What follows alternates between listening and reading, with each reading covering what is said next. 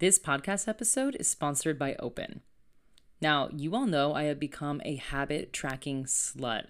I have posters all over my room. I have one called Operation Glow Up. I have one called the Self-Love Care / Gratitude Tracker. I have a workout challenge going on with my sister. I mean, it literally looks like we are in a kindergarten classroom. And this has helped me so much with creating incredible habits. Now, Open has taken that exact idea of habit tracking and implemented it into their app, which is what their April challenge is all about. So all you have to do is pick a practice, whether that's yoga, breath work, meditation, a journaling practice, which they do have in there, and it counts towards that day of practice. And the app will actually show you your progress. It will show you how many days you've done, how many practices you've done, your best streak. So it will keep you accountable because you're seeing that progress through. Now, if you're unfamiliar with Open, definitely go check out my last few episodes in January where I had the co-founder Minaj on, as well as one of the co-founding teachers, Ali Maz. They are incredible people, and the app is one of my favorite things. I use it every single day, especially to fall asleep. They have everything you can think of as it comes to mindfulness. So mindful movement, mindful breathing, mindful meditation. If you only have 2 minutes, they have an option for you. If you have 20 minutes, they have an option for you. If you have trouble sleeping, if you're dealing with grief, if you're dealing with anxiety, I mean, they have literally thought of every single option or emotion that you can think of and plugged it into this app. Now, if you're like, Chelsea, it's mid-April, how could I join this challenge? Well, good news, you can double up on the practices. You could literally do 5 practices in one day, and that would count as 5 times towards the challenge. So maybe you wake up and do a meditation, then you do a breath work, then you do a Pilates class in the afternoon, and then you do breath work before you go to sleep, and then listen to a sleep meditation. Well, there you go. That's 5 practices. So it's not too late to join. I highly encourage you to join. I've been doing it. I, as usual, love Minaj's meditations. I've also been listening to some of the ones around grief and anxiety. I feel like I have some residual emotions from the months past that have been coming up. So listening to these meditations and breath work really, really helped me. So if you want to join the challenge, head to the link in my show notes and you can try for 30 days free. Okay, that's a long time to try something. And I promise you, you're going to love it because there's options for everybody. Let me know what you think about it and join the April challenge with me, and I will see you inside the app. Your dreams can be your reality. You all, time isn't real. Okay, that is fucking crazy. Spirituality, manifestation, travel, money, entrepreneurship. Welcome to In My Non-Expert Opinion. I'm your host, Chelsea Wright.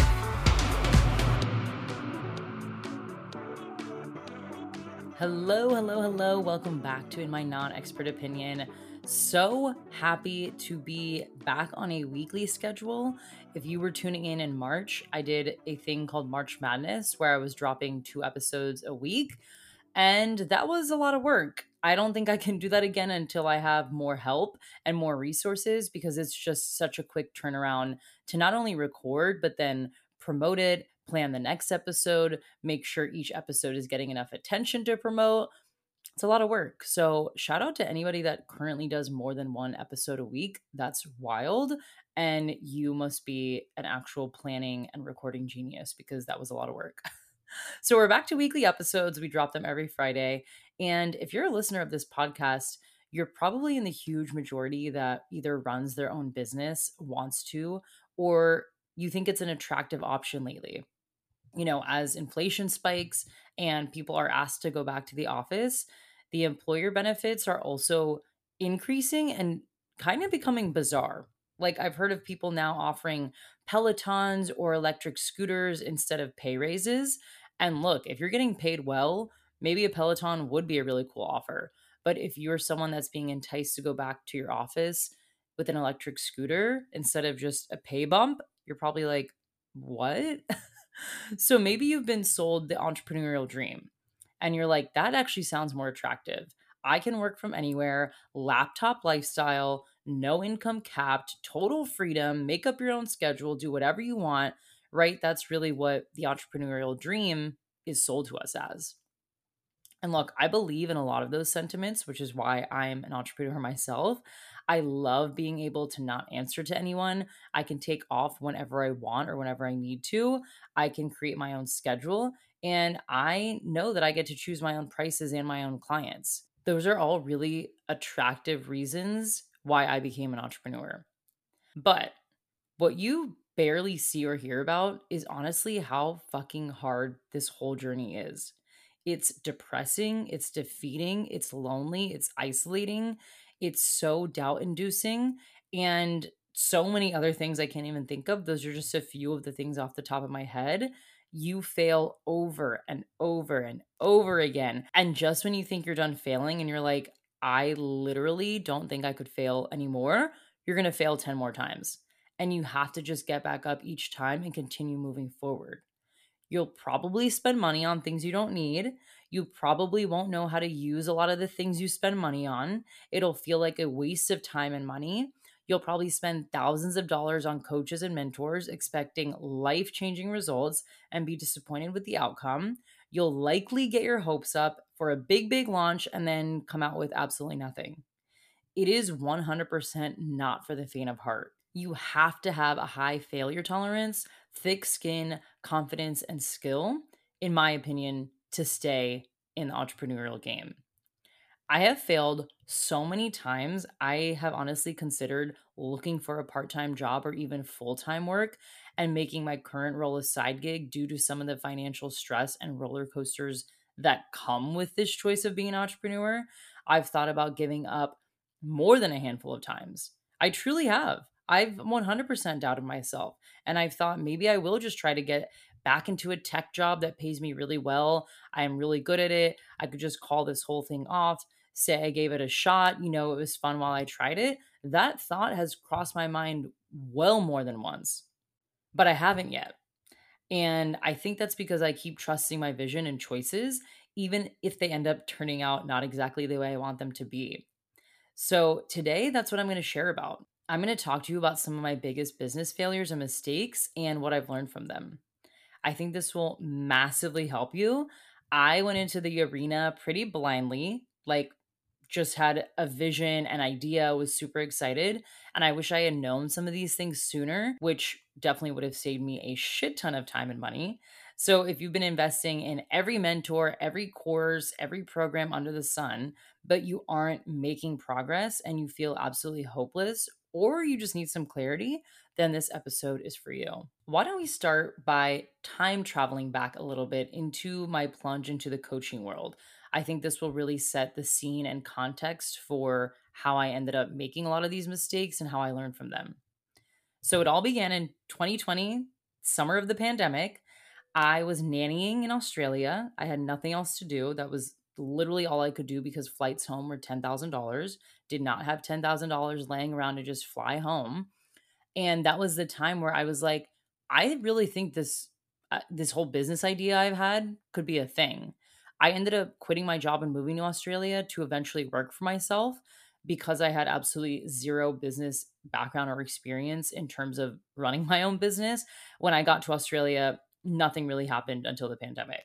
So here I am, summer of 2020, have this idea, and I'm like, holy shit, I'm going to be a mindset manifestation coach. It felt so perfect, so aligned, exactly what I wanted to do. I felt goosebumps. I felt everything that you want to feel when you are starting a new adventure. So I dove headfirst into this, learning and investing in every possible course I could with every last dollar that I had. I want to remind you guys I was nannying and it wasn't for money, it was for accommodation. So I was not getting paid to nanny. I was just being able to live in their house rent free. That means my living costs were essentially zero. They did help us with groceries, and any money I had left over from my other jobs, that's what was going towards groceries. I had such a low risk tolerance. I think that's what it is, right? Low risk tolerance. Like, I didn't care about taking risks. So I used my tax refund. I used my stimulus check. I used the money that Australia basically, you have kind of a 401k. It's not called that, it's called a super. They gave us the freedom to take our money out and use it because of the pandemic. I used that money and I invested that all into my mindset manifestation coaching business.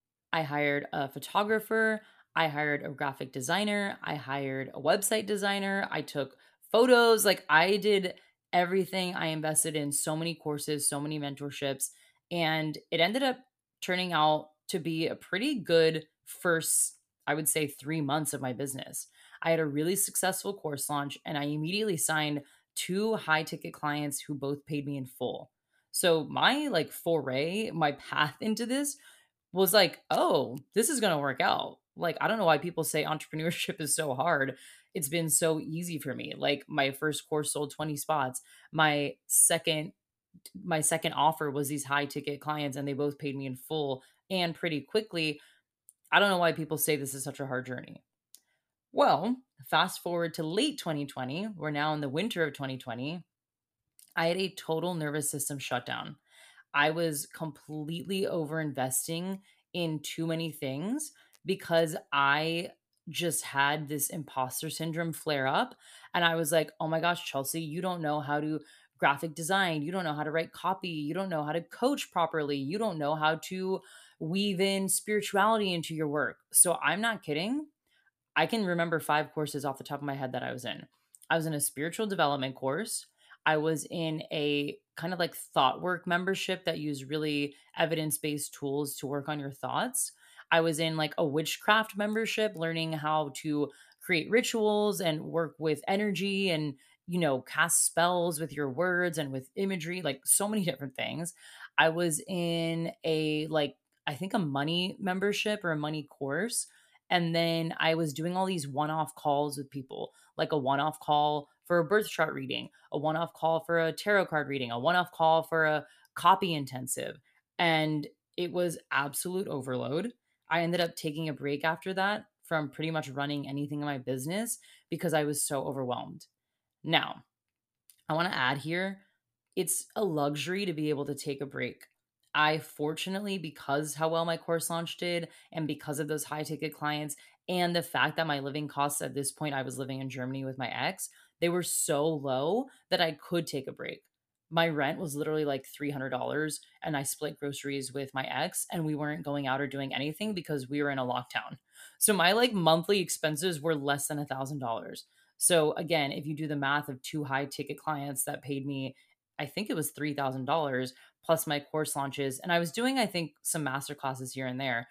I was able to sustain myself just enough to be able to take that break. So I just want to add that in there.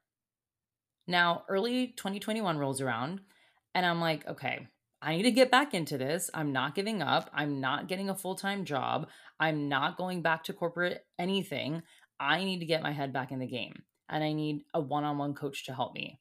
I knew after taking all these courses and programs that I needed that one on one support, someone looking at my work, my energy, my mental health, like being able to really understand me and my business. So I hired my coach and I got to work. I was like, okay, we're going to get back into the game. And I had a few, I would say, I don't even like to say failed launches because it sounds like, I don't know, the word failed just sounds like a negative connotation. I just had launches that didn't go as planned. Like in my mind, having 5 people sign up at that point for a program would have been great. And there were probably 2 or 3 programs where only 1 to 3 people signed up. So again, it just did not go as planned. And this is, by the way, when you're promoting something or doing a launch, it's a lot of work. I used to think it's just like, oh, you have an idea, you talk about it a little bit on social media, you have, somewhere that people can pay for it, and that's it. And you know what? Maybe someone has made it that easy. For me, I was like, oh my gosh, I have to make all these graphics. I need to go live on Instagram. I have to talk about it on my podcast. I need to talk about it daily on my stories. I need to talk about it in my emails. And every time I launched something new, I had to go through that process all over again. So imagine doing that process every time for these launches that are turning out to be between like 1 and 3 people enrolling, and then quickly just trying to launch something else. I never gave myself a break to do like a post mortem, which, if you don't know what that is, it's basically looking at what went wrong and what you could improve upon. I never did that. I intuitively knew, I was like, oh, okay, next time I need to give myself more time. Next time, I probably should be more clear about the dates, whatever the case was. But I never actually did a full deep dive into what was working and what wasn't.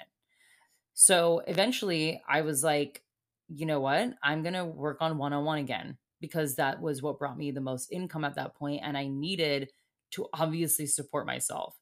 Full transparency at this point, like early 2021, maybe Q1, which is January through March, I was having my boyfriend help me out with bills because I was like, these master classes that are $100 and only two people are signing up. Obviously, do the math, $200 is not enough to keep me afloat throughout the whole year or the whole month, sorry.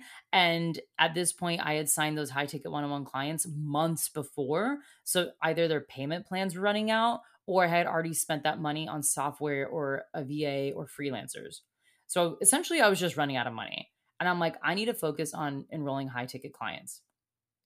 So I was on my friend Kenzie Burke's podcast, and that podcast resonated with so many people.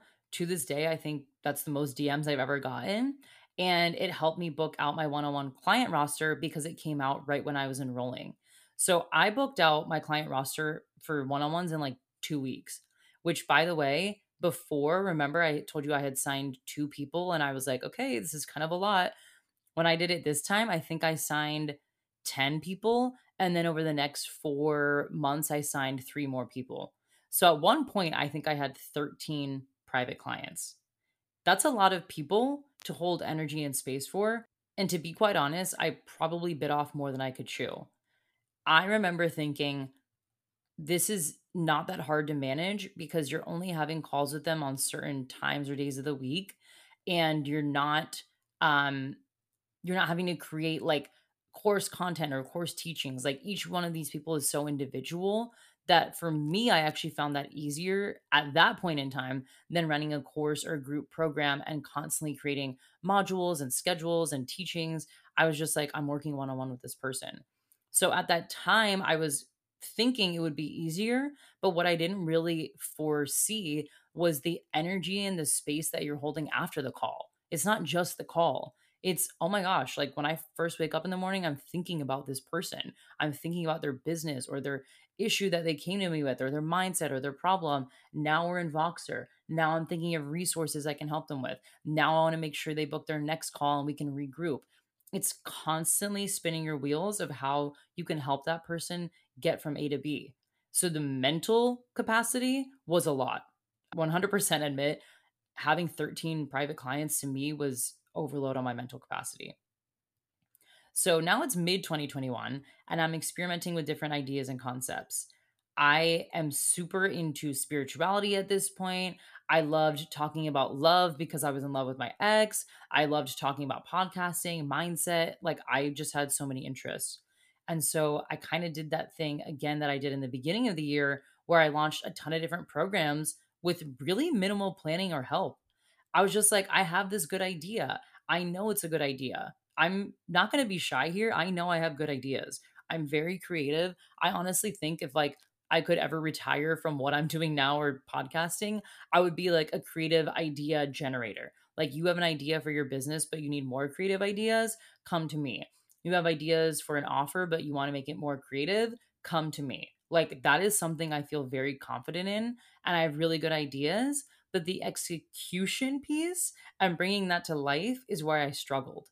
So when I'm talking about launching a program around spirituality, I was like, well, I know what the idea is. I can see the vision. I can see how people are going to transform when they work inside this program, but I couldn't articulate it well enough, or I didn't allow enough time for the idea to land. I had no skills in like copywriting or launch strategy or anything. So honestly, the launches were just messy. Then I realized how quickly I needed help with everything like that. I was like, this is unsustainable. I cannot keep doing this thing where I don't know how to execute and pretend that it's somehow just going to click one day. By this time, I had my one on one coach, and she had definitely taught me a lot, but I was so rebellious sometimes. I would be like, oh, that's great. Thanks for that advice, but I'm going to do my own thing. I'm an Aquarius. Aquarius are like the rebels of the zodiac. And I'm like, I'm doing my own thing by And so even with her own help, paying a private coach thousands of dollars, I was still doing my own thing, not really seeing the results that I wanted to because I thought that my good ideas were enough. I then realized I need to hire a specialist and someone that can help me on the back end with things, someone that is trained in a specific skill.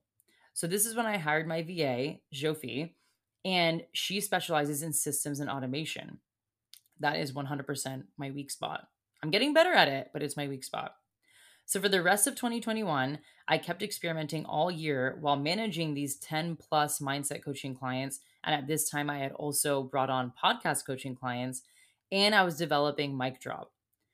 So a lot was going on for middle to end of 2021. And then in late 2021, I really burned out from these launches. I was running the podcast weekly, which if you run a podcast, you know it's easy to like plug in and record. It's not easy to then write up show notes, plan for it, upload it, promote it, distribute it. It's a lot of work. So doing that in and of itself is like a full-time job. Then I was planning Mic Drop, which I really wanted to be this like alpha omega program around podcasting and other courses on top of my one-on-one podcast clients and mindset coaching clients. And so I just felt really burnt out because I was personally not organized and I had no clear priorities. It was just kind of like, I want to do this month. So let's see how it goes. Wait, never mind. I want to change my mind and I think I'm going to do this thing instead. No, wait, the other idea was cool. So by the end of 2021, I was like, you know what? I need to find specialists. I need to create systems. I need to find a community that is full of smart people that can help me. And by the end of 2021, I had joined a few incredible communities that helped me immensely. And one of them is Holisticism. I've shouted them out before. I also loved Tori Washington's House of Wealth Embodiment membership. And I learned so much from both of those. I'm still inside Holisticism and I've learned so much. It's unbelievable. So now the new year passes, fresh slate. We're starting brand new, early 2022. I'm like, I am really going to go all in with my personal podcast and just all things podcasting. So if you're wondering, wait a second, Chelsea, you're telling me you started out with one-on-one mindset coaching. You made a great amount of money for it. It sustained you for a whole year. You booked out your enrollment just from one podcast appearance, maybe two. You're probably wondering, like, why did I let that go? Like, what happened? So I'm going to talk about that a little bit right now. And I'm also going to tell you, after 2 years of throwing things at a wall and seeing what sticks and going through a boatload of money and time and unwatched courses, here is what I've learned. The first thing is systems and structure will absolutely save your life. I've talked about this a lot recently, but I was strongly against system and structures because when my biz started, I was like, I just need a rough outline of what's going on. I don't need to know every little detail. Like, I trust myself to see this vision through. Planning things with a content calendar and softwares and project management, that stuff, like, for me was a no. So, just honestly, until a few months ago, I did most things on a notebook or sticky notes or a to do list or a digital document or Google Tasks. I had this misconception that structure blocked creative flow, so I never wanted to invest in it. For example, I feel like when I hear the word structure, I immediately think of the tech bros, the Gary V's, these like coaches that produce 4,000 pieces of content a day. They have YouTubes, they go live every day. And I'm like, yeah, no, that's not me. I don't want to have structure because that doesn't align with my creativity or flow. Again, that was a misconception. I've now learned how imperative it is to run a sustainable business with systems and structures. So here's an example of a system that has been set up in my business that has saved us so much time. My podcast application. So before system and structure, here's how it would go. Someone would DM me, hey, I want to work with you. Your podcast coaching sounds like just what I need. Great. When can you start? What are you thinking? How many months do you want to do it? This is all like manually over DMs or emails. Now they're ready to book. They would literally PayPal me or Venmo me. And if they were on a payment plan, I would have to track this in my email or a spreadsheet somewhere and try to just make up dates and payment plans that worked for them. Then When we go to book our first call, I have to send them a Calendly link. They book the first call. And then I create a recap for them after the first call. And then I manually have to send them another Calendly link for the second call. So you can see already how this is such a huge time suck and very unorganized. And especially at some point when you do get a lot of leads, hello, like doing all this through the DMs and manually sending links to PayPal's and Calendly's is not manageable. So, where my VA came in, who, by the way, I'm 100% hiring her full time whenever I have the money, she was like, you can create automation and workflow for this. Like, this could be a lot easier. We invested in Dubsado, which is basically an invoicing client management software, and created a whole podcast application workflow. So now, if you ever work with me right now, if you go to my website and hit one on one podcast coaching and apply, that is an example of a system and structure that we've set up. You hit apply, I get an email that you've applied, I read through that application. If I think we're a good fit, all I have to do is go into Dubsado, click a button, you get a link to book a call. Then, after we book a call, I get a reminder to send you a proposal or a package. Then it sends you the proposal or package to accept. You sign a contract, I get it, I sign it, I return it back to you. And then the Dubsado program will even send you a link for your first call and a reminder. And once you set up payments, it will send automated payment reminders. Isn't that great? It's like a robot doing all the work for you. That's literally what automation is. So now I have way more time to podcast, to write, to coach, to plan big picture and actually create, right? This is what was missing last year. I had no planning time. I had no time to actually think about each specific module or class. What was the takeaway? What was the actual sales page going to look like? Now I have time to do that because I'm not spending hours on end manually trying to enroll someone in my one on one coaching. So can you see how if you start to set up systems and structures in your business, how much time it would save you? This is why I'm now working on this. It's a huge, huge investment I'm making into systems and structures. A lot of time, a lot of softwares are going into this, but I know it's going to pay off in the long run because now I'm freeing up my time to be able to create more and actually help clients in the way that I know I can do best. Major learning lesson. The second thing is you need help and you likely cannot do it all alone. Unless you are an actual trained expert and genius in the field of marketing, sales, content creation, accounting, brand strategy, graphic design, SEO, copywriting, email marketing, podcasting, coaching, you're going to need help. And it's okay to have multiple freelancers to fill your gaps, even if they are things that you can do yourself. For example, I know how to do everything for my podcast. I know how to record, I know how to edit, I know how to upload it, I know how to create graphics, I know how to promote it. However, that could literally take me 6 hours a week, which is pretty much a whole business day. That's time I could be taking to focus on money making actions like pitching sponsors, pitching guest appearances, selling, serving clients to be able to retain them. So it's actually losing me money to work on the podcast from start to finish and create every single graphic, schedule every single email, do all the steps needed to upload a podcast. That's something I don't need to be doing. So I hired people to help me. Now, I know it's also a luxury to be able to hire someone, but it doesn't have to be. You can start small. This is one of the biggest things I think people don't realize is they hear hire and they think, "Oh, full-time employee on payroll. I'm not even fucking close to that. How could I hire someone?" You can hire virtual assistants hourly for like a 5-hour package a month at $20 to $25 an hour. So that's $100 a month.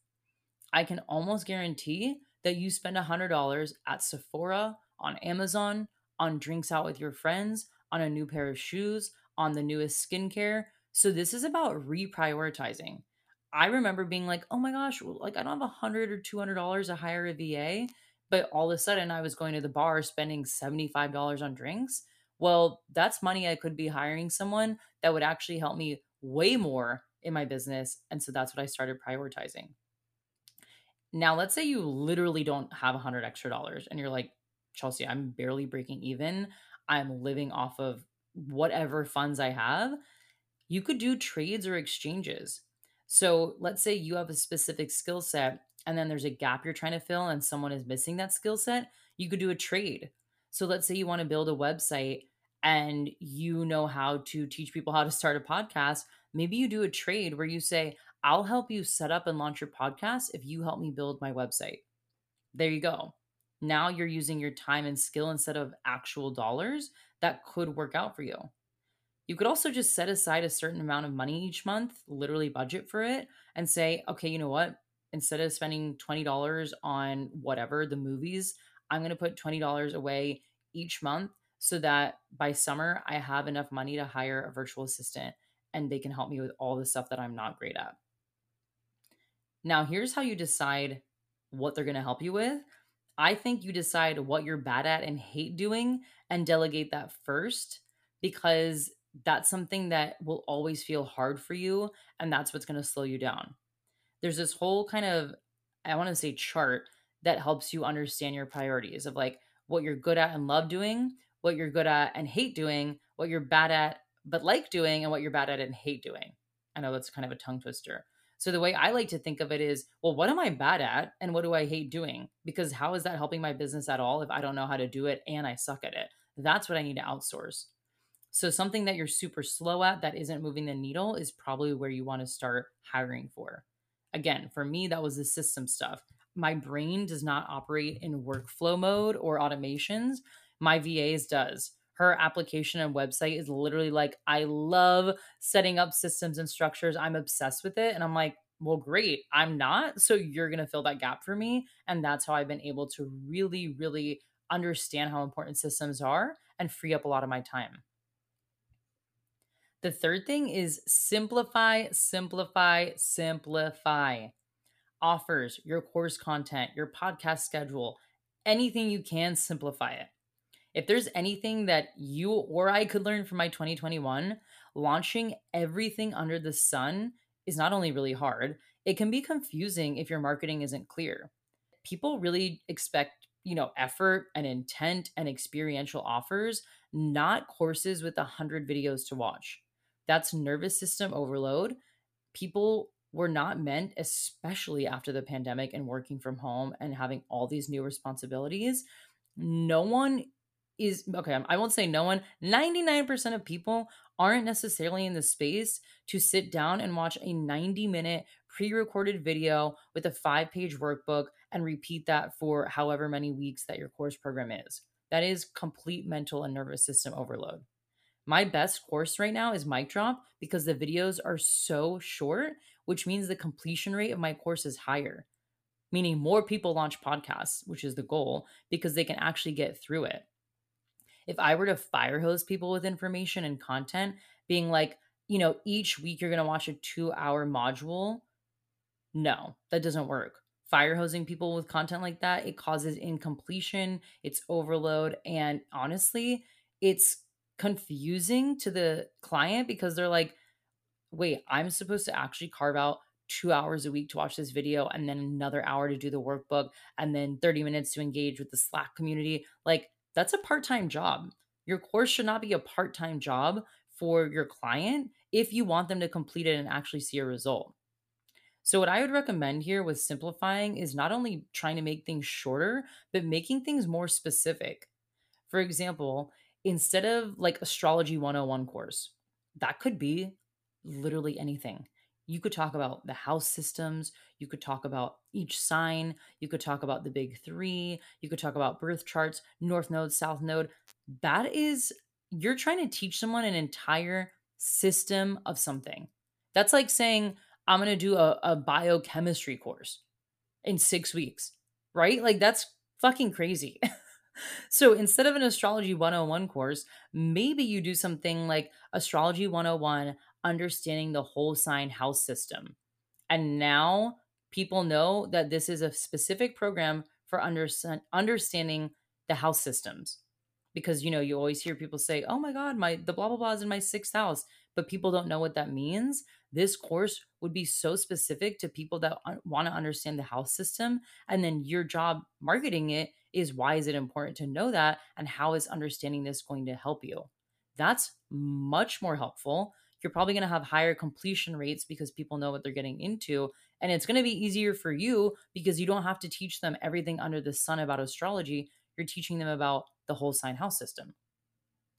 You could get even more specific, like how to understand your big three and use it to build your branding. Wow, that's fucking specific and something I would 100% sign up for because now I understand we're only talking about three signs. Okay, so think about mental capacity. I don't have to think about 12 signs, 12 houses, north node, south node, midheaven, whatever, right? I'm understanding, okay, I'm talking about my big three and I'm talking about how to use it in my branding. That's fucking cool. And that sounds like something I want to learn. The rates for completing that are probably going to be really high. So this is something if I were to talk to like 2020 Chelsea and even 2021 Chelsea, I would have told myself to simplify and get more specific. Number 4 is delegating or automation. We've definitely talked about this because it's similar to number 2, but automation will also save your life because here's the thing. If you pay someone hourly and all they're doing is little tasks all day, they're not actually able to work on the bigger picture or what you wanted them to work on. And then what's going to happen is you'll have to shell out more money to have them be able to actually get to the task that you wanted to.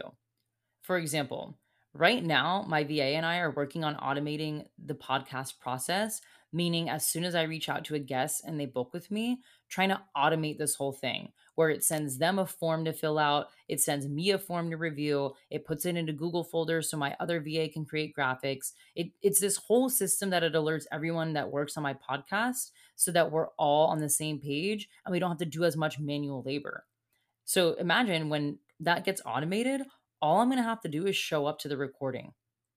That's crazy. Remember, I just told you all the things I have to go into a podcast? The fact that I could automate it and just show up to recording is massive. Not only that, but my team is going to be able to do minimal amount of work because we're not going to have to do all this back and forth in email, tagging them in Google Docs and Slack, like so piecemeal all over the place. There's going to be so much minimal work to get an episode live, which means now when I'm paying them, they're doing their tasks that actually they're good at instead of doing all these little things, right? It means everyone's doing less work and getting more done and enjoying what they do, not all these menial tasks that are super draining. And honestly, this is why a lot of freelancers often leave projects to work with someone else because they hate what they're doing. They're like, wait, I was brought on to be a virtual assistant to help you set up systems, but now all I'm doing is like sending client gifts or hyperlinking your emails or spacing out your emails. Like I am more of a systems person. I don't understand how I'm doing this. And that's because again, the automation and systems aren't there. So delegate, automate, and systematize. The fifth one is time management. Oh my gosh. Oh my gosh. Double click on this, highlight, underline, put it on your vision board. Time management and monotasking. Okay. Monotasking right now is like my word of the year versus task switching. Task switching, we're going to talk about in a second, is what I did pretty much up until last month. So this is honestly like the biggest lesson of my life right now. My last 2 years were basically, they look like this. Respond to every email as soon as it comes in, literally within the hour. Work on 5 different projects within 2 hours. So work on the current launch plan, work on my podcast, work on current idea or future ideas, work on getting back to clients. Okay. So these were all like 5 different things in 2 hours, responding to Voxer all the time, anytime, whenever, Slacks, voice notes, everything. I mean, literally all this. And then again, I have a weekly podcast. So now add recording a weekly podcast at the last minute with minimal planning. That's essentially how the last 2 years went. Okay. Not only is that horrible planning for your business, it is horrible for your brain and it actually makes you less productive. There's this idea that if you're doing all these little things and you finish them, you're more productive, but it's false. It feels like you're getting more done, right? You're like, I'm working on 6 different things. So that statistically means I'm working on more things, which means I'm getting more done, but you're not. What's happening is you are putting your brain in such a distraction mode. You're not actually giving deep work and deep thought to one thing, which would make you way more productive. I'm going to reference an article really quick. It's from this website called Nest Labs, and it's called Mindful Context Switching. So essentially, context switching, this is directly from the article, refers to the process of storing for the current state of one task so that the task can be paused and another task can be resumed. It's basically what allows computers to multitask. So, the same way context switching comes with the cost and performance for computers, multitasking has its cost for humans too. Research shows that constantly switching context between different tasks has a terrible effect on attention. We're basically less focused and less performant when trying to do several things at the same time. Still reading the article, Edward Hallowell describes multitasking as a mythical activity in which people believe they can perform two or more tasks simultaneously effectively as one. So we now understand multitask is actually not even a real human thing. A fun fact, also from this article, it was invented by IBM in 1965 to describe computer capability. It was only later that we started using it for humans. That's crazy, right? Like the word multitask was developed for computers, not humans. So when you're in your business and you're like, okay, I have to answer emails, I have to create graphics for my upcoming program, I have to record a podcast, I have to get back to my clients on Voxer, I have to read an article that I want to reference, and I have to edit my sales page. That's 5 different tasks. So instead of trying to do all 5 things as fast as you can, try and implement deep work hours. There's actually a book called Deep Work, which I have not read and I want to, but I've learned a lot about deep work, which is basically blocking off a dedicated chunk of time and using that time to focus on one task. You also have to understand your own boundaries and responsiveness, right? So let's say for me, here's an example. I have a VA, I have a podcast editor, I have a podcast video editor, and I just hired another VA. So I have 4 people that I need to talk to, and they need me. They can't just do everything by themselves. They need me to approve something, right? I need to approve the audio for the podcast. They need me to approve the graphics. So I can't just ignore them all week and then expect to have an episode go live on Friday. So in that case, what I need to decide is what is my response time? I've decided it's 24 hours because at the end of the day, what I like to do is check in with my team. This is new, by the way. This is like brand new stuff that I'm learning, and I feel really good about it because not only do I feel more like a CEO, I feel like my team and I are becoming not only more efficient, but better communicators because they know Chelsea's going to get back to me in 24 hours. They're not guessing and they're not expecting me to answer within the hour. Actually, what this article says too is define your response time, design manageable chunks of work, schedule that dedicated time into your calendar, communicate that clearly to your team and your clients, everyone you work with, and then revisit that schedule regularly. Like, does that work? And do you need to update it weekly? So here's what I've done because I am someone that needs accountability now. I know that about myself. I work from home. I live at home. My dad works from home. There's a lot of dynamics that go on right now in the house, meaning it's really hard for me to just be like self motivated to deep work. So what I've been doing is using this software called FocusMate. And I've been talking about it on my Instagram stories. They're not even a sponsor. I'm just obsessed with them, where you book time with someone to co-work for 25 or 50-minute chunks. This is a game changer because now it's forcing me to tell the person on the other line, hey, I'm actually going to work on editing my podcast for the next 50 minutes. I'm not going to now edit my podcast, go create a graphic, go scroll Instagram, go write something. It's like, no, I just said I'm going to edit my podcast. So for the next 50 minutes, I'm going to edit my podcast.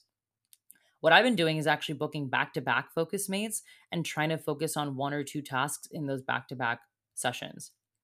This has helped me tremendously not only get more done in a faster amount of time because I'm dedicating time to it, but it's also easier on my team because now I'm even booking focus mates to get back to them. I'm like, I'm using the next 50 minutes to get back to my VA about the graphics and my podcast editor about the audio. So boom, that's done. Again, before this, it was like, just get back to them as fast as I can, as soon as I can, whenever I can. Hopefully they'll figure it out. Hopefully we can get this live by Friday. And if not, hopefully we can get it live by Friday night. That was like my system before. when I started really thinking about who I want to be in the next few years, this wasn't it. Being this like scatterbrained, unorganized, unclear communicator, living by the seat of my pants, living on impulse, doing things very chaotically, I'm like, that's not what I picture a very smart, sound, intelligent CEO or leader of a company to be. So I need to start implementing these things to be that person I want to be. And by the way, this took 2 years. And I'm still learning. I just told you guys, this whole focus mate thing and the time management and deep work happened like 3 weeks ago. So if you're like, oh my gosh, this is, I didn't realize this, I should have started sooner. No, don't beat yourself up. You can start now, right? You have the rest of your life to figure it out. Start now. So, anyways, that helped me so much is moving away from from task switching and thinking I can multitask to monotasking or doing mindful context switching. So if you're like, wait, what? There's a lot of words like task and mindful. Think of it this way: context switching is the same thing as multitasking. You obviously have to multitask throughout the day, right? I mean, maybe you don't. I know a lot of people are in places where like the whole day is dedicated to clients, the whole day is dedicated to podcasts. But even if a whole day is dedicated to podcasts, that doesn't mean I'm recording the podcast all day. It means I'm also drafting up a new episode, I'm recording, I'm editing, I'm writing show notes. So that in and of itself is a bunch of different tasks. So you do have to multitask, but it's developing these chunks of time that you're going to work on one thing. So I hope that's helpful. I will definitely plug that article in the show notes because it helped me so much. The sixth one is community is vital. Honestly, entrepreneurship is one of the loneliest journeys you can go on, especially if you do not live in a zip code or an environment where there's not a lot of entrepreneurs like myself right now. It is very hard to go to a cafe and try to co-work when there's no one there co-working. It's very hard to go out and try and talk about what you're working on or what's exciting coming up when none of your friends even know what you do or kind of don't care. It's really hard to talk about your next big vision and idea when people are like, I have other plans. Like, I just want to go to happy hour, but that's cool. Sounds cool. It sounds like what you're doing is a cool little project. It's really hard. So finding community, whether that's online or in person, is very important. Whether this is a co-working space, a membership, a mastermind, anything that you can do to be around other people is imperative. I honestly cannot imagine having no one to turn to during this time, especially as I live at home. And you have to remember, we're species that thrive on community. That's why we have emotions and feelings and consciousness. That's why we relate to other humans. That's why we're empathetic. That's why we have compassion. That's why we cry and laugh because of other humans. If that weren't the case, we would all, first of all, family units wouldn't be a thing, communities wouldn't be a thing, and we would all just be like roaming the jungle by ourselves, sleeping alone, waking up alone, eating alone, entertaining ourselves alone. And maybe for a little while that could be fun, right? I definitely have dreams sometimes where I'm like, I would love to do that for like a month, just be absolutely alone. But then it's funny because when I am alone, I'm like, oh, I wish there was someone here to share this with. I wish I could like laugh with someone about this. I wish there was someone here to talk to and bounce this idea off of. And that's where community becomes so imperative. Now, if you don't have community and you can't find one, start one. A lot of people start really cool communities. It doesn't even have to be a paid thing. You could just say, hey, I'm making a Facebook group or a Zoom every month where we're going to meet and we're just going to talk about mental health. We're just going to dance. I just did this last night. I literally went to a class where we just did like a sexy dance choreography to Saweetie's Bad Bitch song with Doja Cat, right? Like that was a community. So you don't always have to think of community as being business focused either. You just need to be around other people so that you don't feel so alone. The next thing I learned, which I've hinted at, is you probably need a specialist or a strategist, not a coach, at some point. I think one of the biggest things that would have saved me loads of time is hiring people for special projects and hyper focus on one thing. This is a really big distinction I think you should know. Coaches tend to focus more on high level general things and the emotional and mental support, which is obviously needed. But there's also a place for very specialized help. Going back to the whole podcast system thing, that's something that my business coach is not trained in. She is not trained in Dubsado and setting up workflows and funnels and understanding the customer journey from, if they click this, then what happens after that. She's more there to help me understand launch strategy and the mental struggles that go into launching, and how to help me understand how to plan my content for it without burning out, and then supporting me through that launch, right? She's not there to actually build a funnel for me or build a workflow. That's something a strategist or a specialist should do. So again, if I went back to 2020, Chelsea, I actually think I would have hired more strategists than I would have coaches. The next one is, you do not have to do it all and you do not have to be it all, period. You do not have to monetize all your passions. And in fact, it's probably hurting you to do that. Trying to appeal to every customer on the planet and create an offer for anybody that exists is impossible. Think about what you invest in right now. It's probably very clear, very simple, and serves a certain person or purpose. The best brands do this, right? I think of a brand that I actually love their branding. I haven't bought something from them yet, but I'm going to. Bala. You know those Bala weights? When they started out, all they offered were the free weights that went on your ankles or wrists. It wasn't until later where they developed more products like the bar and the block and the mat and everything. This is all brand new. So for years they were just focused on ankle weights. So this goes back to my last point about simplifying. They're like, we're just going to do one thing and we're going to do it well, and we're going to appeal to a very specific customer. They were going after millennials and people that were just over the ugly ass gym equipment that you see. And they're like, we want to make working out feel cute and luxurious, and that you don't have to be embarrassed to bring, your grandma's ankle weights to the gym or wherever you're going to work out. You could bring these on vacation. You could bring these out on the beach and work out. That was the goal of what Bala did, was we're going to make this accessible, like you can work out anywhere, but we're also going to make it cute so you don't feel embarrassed when you're wearing them. That's a very specific example where they're like, we are not going to be it all and we're not going to do it all. Now, who knows? Maybe eventually they'll turn into a company that offers athletic wear and supplements. But right now, they're just focused on fitness equipment, and their hero product is those weights.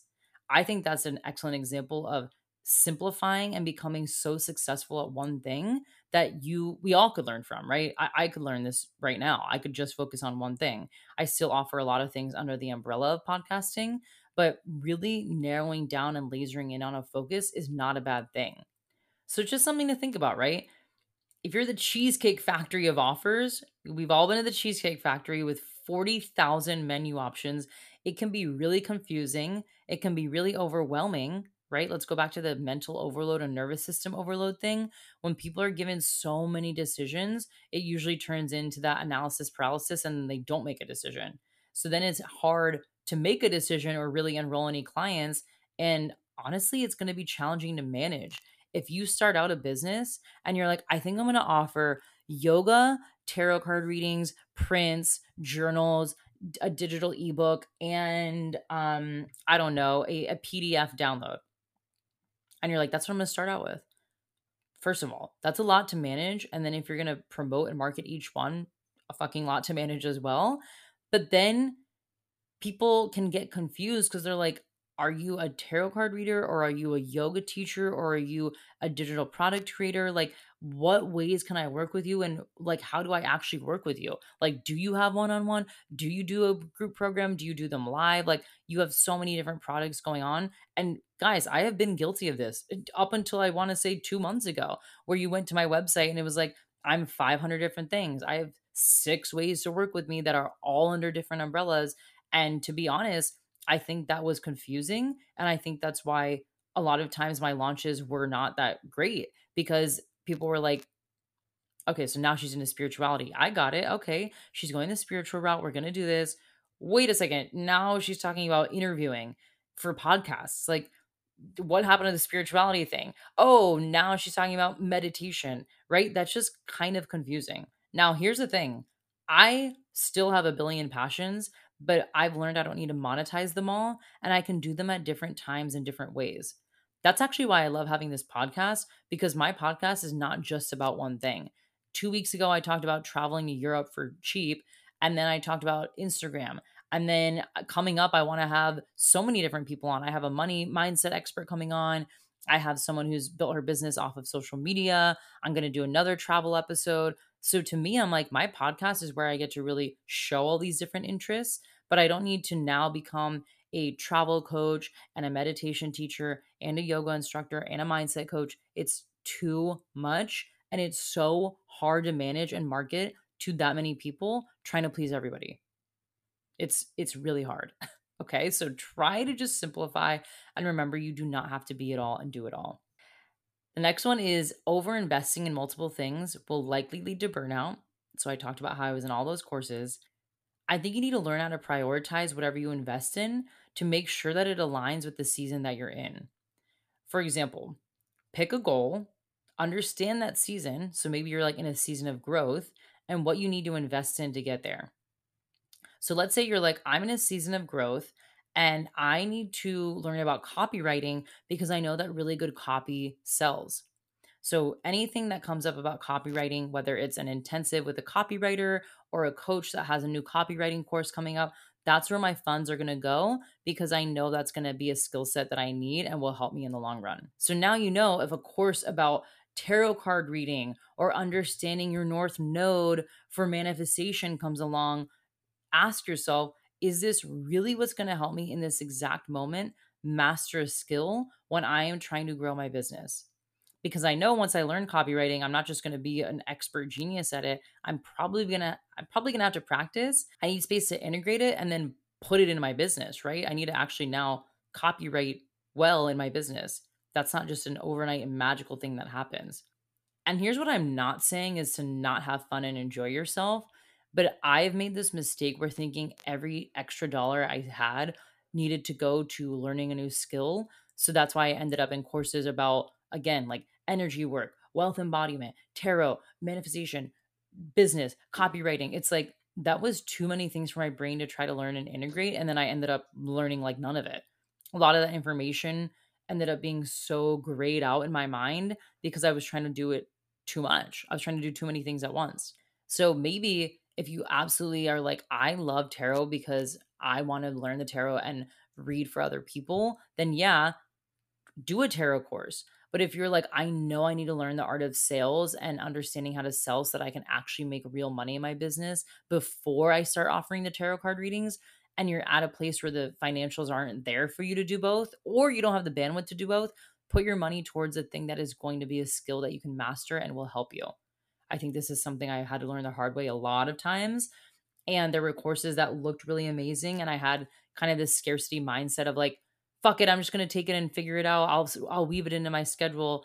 And you've probably heard this story if you've been a long time listener of the podcast, but I ended up going to bed sometimes at like 3 or 4 a.m. because I was living in Germany. I ended up sometimes going to bed at like 3 or 4 in the morning because I was living in Germany and the time zone differences were insane. So my quote unquote passions of like, I have to learn about spiritual development was actually causing me not only stress for myself, but for my partner too. He's like, I hate when you come in bed at 3 a.m. and then you sleep in when I'm awake and I want to eat breakfast with you. And it caused a lot of dynamics that in my mind, I was like, oh, well, this is for my development and I need to learn about spirituality because it's going to be part of my business.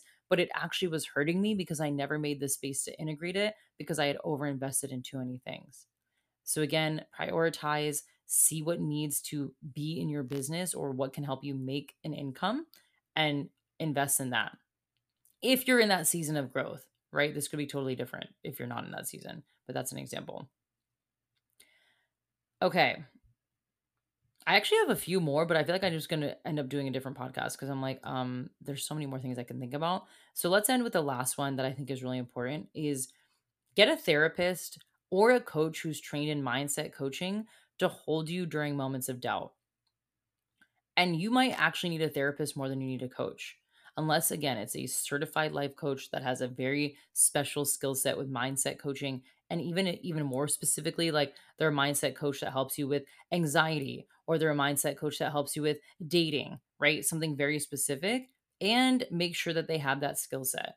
How do you know, right? You're like, wait, Chelsea, weren't you a mindset coach? Are you telling me to get a therapist? Honestly, yes, I told a lot of my clients to get therapists. I also had a business coach who served like kind of as a mindset coach and a therapist. I think it's amazing and you should have both. I won't tell you ever what to do, but I will tell you having a therapist to help me way more with the deeper emotions I had versus a coach was incredible for me. So yeah, how do you know though? You're like, okay, what if I don't have money to have a coach and a therapist? Well, if something is debilitating and you need medication and you're having trouble getting through the day or completing a task, you might need a therapist for that. So if you're someone who wakes up with like debilitating anxiety and you can't even get on the bus to commute to work, or you get to work and you're like, I have to go outside every 30 minutes because I feel like I'm going to have a panic attack, that's probably when you should hire a therapist. So I think that's a really good way to understand how to know is like, is this debilitating? Can I get through the day or am I having trouble even like completing a task? That's where a therapist could come in and maybe even a psychiatrist. By the way, a therapist would recommend you to a psychiatrist. Psychiatrists are the ones that actually can prescribe you medication. Now, I actually have someone coming on who was a therapist turned mindset coach, and we're going to talk all about this because she's the one who taught me about this. She's the one who taught me how to understand when someone needs a therapist versus a mindset coach, or when to kind of step away as a mindset coach and recommend therapy to a client. So she is going to come on soon. Her name's Topsy Van Bosch. She is incredible. I was just on her podcast, and I think it will help a lot of us understand if we need to hire therapists or mindset coaches. So there you have it. A lot of lessons learned, a lot of things I would have done differently. Like I said, there's still a few more. I'll probably do a part two of this episode. And I want you to know if you were listening to any of these and you're like, oh my God, I do that right now, don't beat yourself up. We're all works in progress. I can promise you, if you're even in your first 5 years of business, you are still probably figuring it out. There are companies that are 20 years old that are still figuring it out, right? Because the landscape evolves and changes. Things are always updating. People are updating. Behaviors are changing. So, no matter what, you're always going to be working on shifting and pivoting and moving forward. So, I just don't want anybody to feel like, oh my God, wait, I don't do any of these things Chelsea said. I don't want this to turn into a comparison game of like, oh, I should have started sooner. I can't believe I didn't think of that. Why am I so behind? No, this is literally why I did this podcast so that you don't feel behind. I just told you half of these things I implemented in the last few weeks, and I've been in business for 2 years and I had high ticket paying clients, and I'm still learning how to set up proper systems. Okay. So I don't want anybody to beat themselves up. Don't feel like you're a bad business owner and entrepreneur. Most of us did not go to school to be entrepreneurs. Most of us did not go to business school. Most of us did not get proper trainings in our corporate jobs to be able to run a small, sustainable business. Okay, I want everybody to remember that. I want you to think of anything in your life that you've completed or accomplished. It probably took time. Your college degree probably took what, 2 to 4 years. If you got a master's degree, another 2 to 4 years.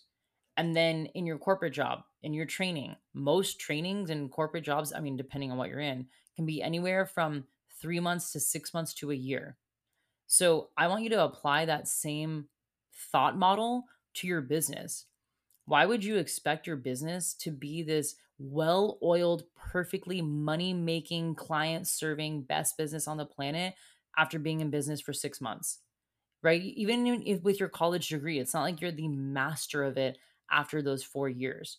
You still then go into corporate America and then pretty much learn for a very long time until you become a supervisor or a manager. So again, if you can apply that thought work to your business, maybe you'll be a little nicer to yourself. Maybe you won't beat yourself up so much and understand, yeah, holy shit, I'm only on like month 6 of my business. Why am I putting pressure on myself to be like a Fortune 100 level brand when I didn't go to school for this? I wasn't trained in this. And it's almost mentally impossible to try to learn all these different skills at once. Give yourself grace, focus on what you can, do what you're good at, try and outsource or delegate or automate the rest, and things will get better. The baby steps add up. Like I've always said, the baby steps are where the massive results happen. So don't underestimate putting a little bit of work in each day, prioritizing these projects just a little bit each day. And I can almost guarantee you, in 6 months, you'll be like, I can't even believe what happened. I am such a different person. So I hope this helped you. And I just wanted to add kind of a final note and I guess more context on the one on one mindset coaching thing. As I said earlier, simplifying was really important to me. It was really difficult for me to try and manage podcast coaching and mindset coaching, not because of really the workload, but more of like the mental and emotional energy needed to support both of these types of clients because they're both very different. With podcasts, it's a lot of tactics and strategy of like, here's how to increase reviews, here's how to boost SEO for your podcast. Where mindset coaching for each client was very different. Someone was working on confidence, someone was working on anxiety, someone was working on putting themselves out there in their business. And again, times this by like 13 different clients, it was a bit overwhelming. And looking back, I would have taken on less people. But again, I didn't know. I thought I could do that. I thought I could manage that amount of people. And you live and you learn. And that's why I currently, even though could be making a lot of money mindset coaching, had decided to really shut down that piece of my business because it's not going to serve my clients well and it's not going to serve me well to be offering a service where I don't have the mental or emotional capacity to keep running it. But that's why I have this podcast. I can still talk about mindset, teach you mindset tips and tricks and hacks and lessons, and really honestly, like take so many concepts from my courses and workshops and teach them to you and think about this for free.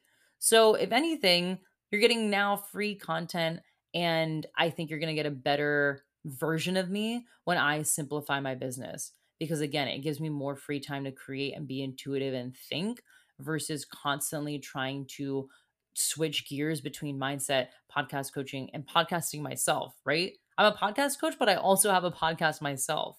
And I like writing. So I'm writing things for fun. I like to write emails. I'm in the middle of writing something else as a project. So that's the thing. I knew I could not be doing 100 different things. And I had to take a look at my business. And mindset coaching was the thing that I felt like no longer was serving me. And I don't want to offer a service just to make money. That to me is not integrous. So that is why I'm no longer currently offering one on one mindset coaching. Who knows? Maybe I'll change my mind next year. Maybe I will bring it back. But as of this moment, April 2022, one on one mindset coaching is not part of my business model anymore. What is part of my business model is podcast strategy, podcast launching, podcast monetization. So if you want to launch a podcast, grow a podcast, or monetize it, that is what I'm focusing on this year. You're likely going to see new offers around podcast labs where we specialize on one specific topic like pitching or interviewing. You're going to see Mic Drop become a better version, and you're going to have more templates in there, more resources. I'm recording new video tutorials, and there's going to be one on one coaching as well. So, whether you want to launch your podcast, grow it, or monetize it, I'm here to help you as a private client too. So, that's what you can expect from me for the rest of 2022. That is why I wanted to do this episode because I've learned so much in the last 2 years and I'm still learning. I am still very much a work in progress. Okay. I have not figured out anything. I'm not a super master at really anything, I don't think, except podcasting. So that's why I wanted to really focus on my zone of genius. I think I should do a podcast about your zone of genius too. But I think mindset coaching is a zone of excellence for me. But I think my zone of genius is podcasting, and that's why I want to double down on it. So I hope this is clear. If there's any questions, I'm an open book, so let me know. You can DM me at Chelsea Rife on Instagram or email me info@chelsearife.com. I hope you found value out of this episode. And if you did, leaving a review would be so incredibly appreciated. Not only do they help me, but they help people find this podcast and hit play. So it helps people actually want to listen to this podcast. I appreciate you so much. Thank you for listening and get ready. We have some really fun guests coming on in April, and I will see you next week.